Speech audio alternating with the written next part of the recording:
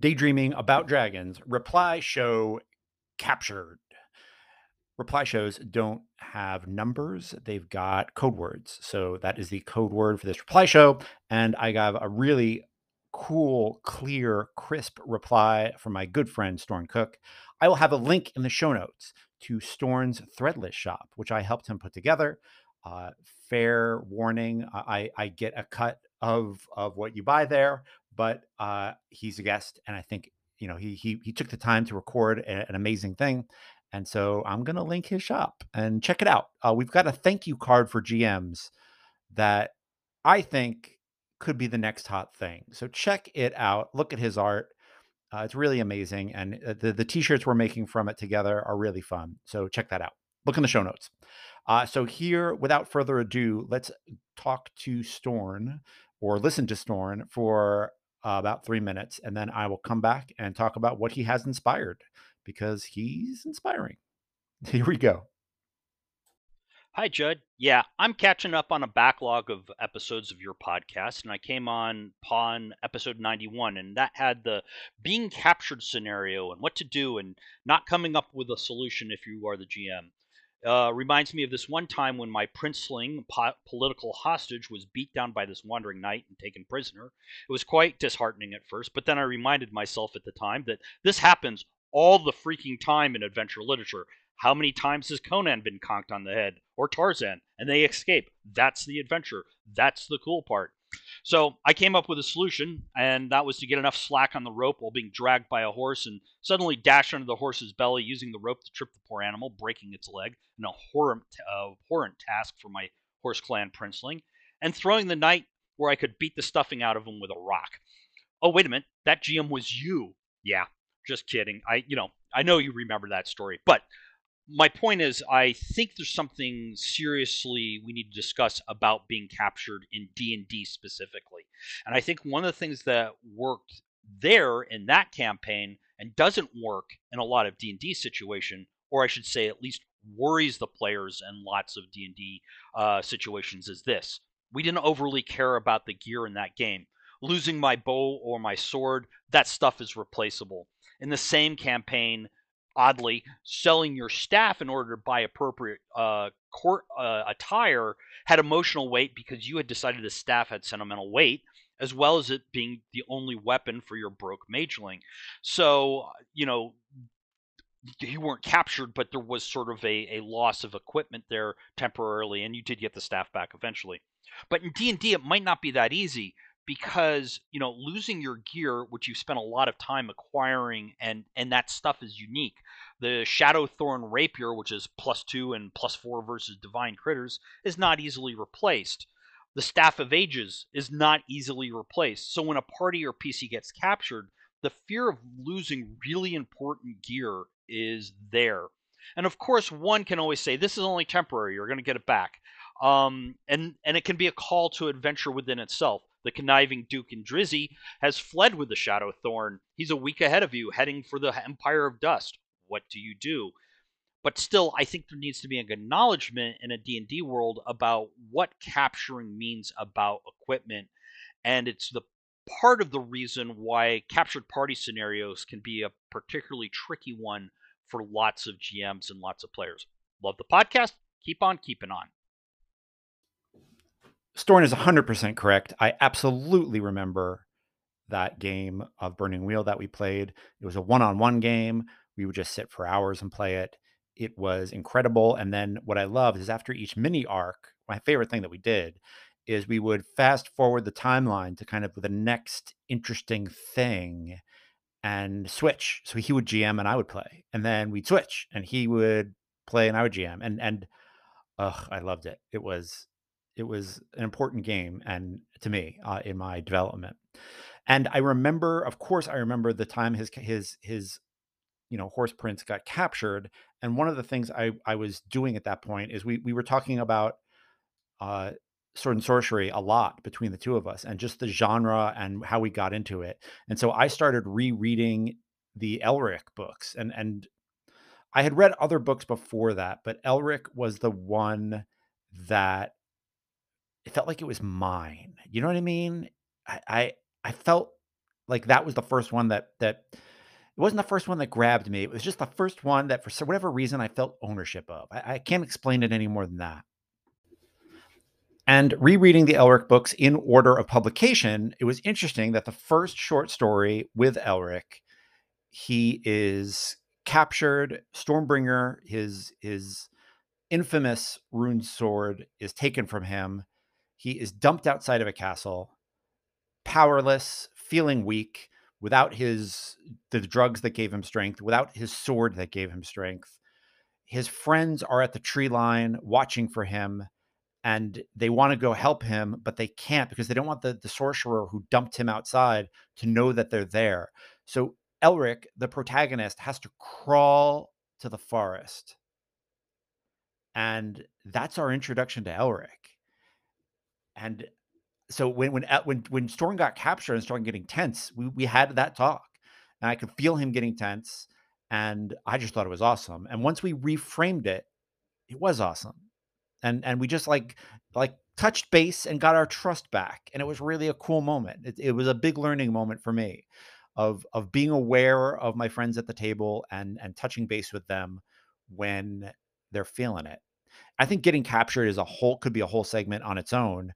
And I just answered a question on Reddit, and I'll put a link to that in the show notes too, where someone came online and asked, "What should I do? My brother's character got captured by Strahd, the ultimate vampire in the D&D setting mythos, and I think he's going to die next game. I don't see anything else to do. What can I do? My brother is playing this rogue assassin, and he's captured by Strahd. I He's going to die." So let me tell you, there are other options. I feel like people forget that adventurers have skills that not everyone has.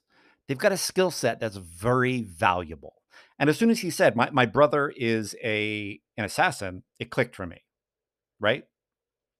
Strahd has captured this assassin, and he says, "You know what? You want to see your friends again? There's someone I need killed in a neighboring domain of dread. Go kill them for me, and I'll send you right back to your friends." Right? Because Strahd is pompous, but Strahd can't leave Barovia. So, and I said, have that character go do a job. You can, do it as a one-on-one game. I didn't say this, but what I suggested was have everybody roll up characters who are, assassins on the job, who are either hired by Strahd or are blackmailed by Strahd to go do this thing, and then pick another domain of dread and see how the other domains work. Maybe you learn something about Barovia from being in a different domain, right? And it's cool. It's like doing a job for Strahd is cool. And maybe you try to find your way around it. So one of the player character is, one of the other players, tries to get you. I don't know. I think there are so many cool options for that, and dramatic options, and so much better than Strahd kills you, right? Like having to go and do a job for Strahd so that he doesn't hurt you or your friends. That's awesome. And I would talk to the player about it. Obviously, I would say, "Hey, I've got an idea for an adventure. So if you go along with this, let's talk about it out of game, what your options are." And if the player's just going to run away and run back to his friends, that's not really fun. Uh, let's send him through the mists, knowing that he can't get away. And if you try to get away, I'm going to kill you. Strahd is gonna be like, "Oh, I can't make a deal with you, so I'm gonna have you killed." And I'm not saying have him killed without die rolls, but I'm saying you're going to be alone out in the woods, and Strahd's going to send his folks after you. And Strahd is the land, and the land is Strahd. There are better options. The cooler option is do a job for Strahd. Get some blood on your hands, assassin. So when you're captured, I think there are so many interesting other options, and we can look at all kinds of inspiration points for what that means. And I did this in an old game. Uh, a a PC got captured by a red dragon. And the red dragon and the player character was a bard who had incredible diplomatic skills. And the dragon said, I'll let you go, but you have to go to the Githyanki city of Tanarath and negotiate for a Githyanki legion to come help me. And I had this thing in game.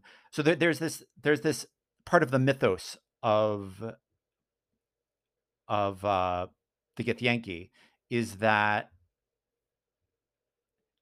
they have a pact with red dragons dating back to the ancient times.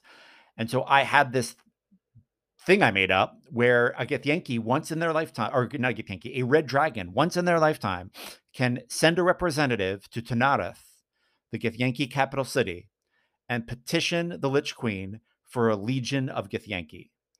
And this red dragon was bending the rules and saying, I not only want one legion for myself, I want a legion for my children. So I want 4 legions. And we had this cool adventure where this hobbit diplomat got to go and represent a red dragon. So much cooler than killing the hobbit. So much cooler than just incinerating them.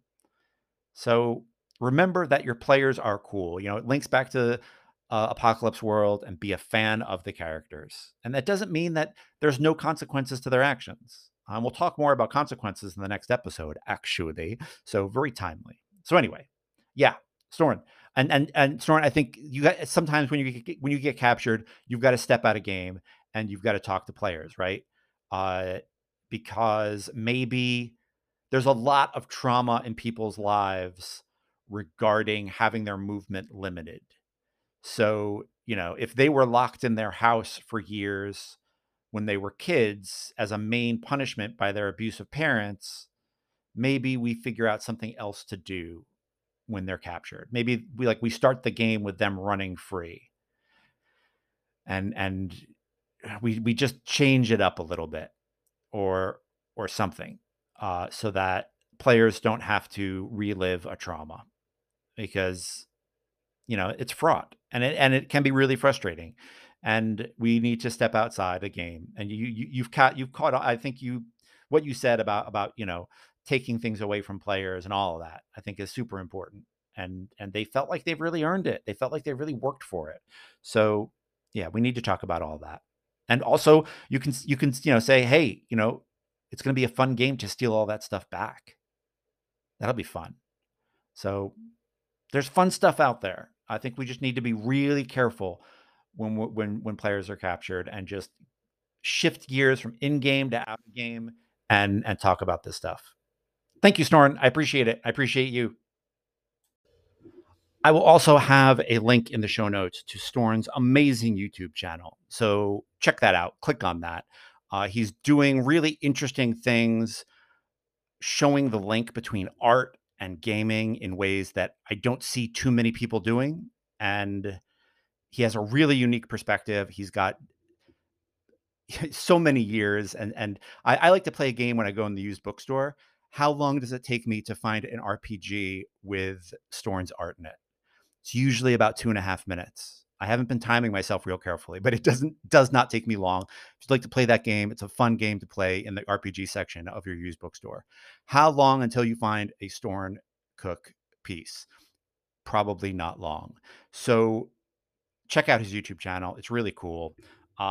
Thank you for listening. This is a reply show. It is not this is not the structure of the general show. If you would like to support my show, you can do the 3 R's of support: reply, review, or remunerate. And if you'd like to know more about those things, you can listen to a regular episode and I will go all into it. But for now, we're out of here. This is really long for a reply show because the reply was just so damn good. Talk to you soon.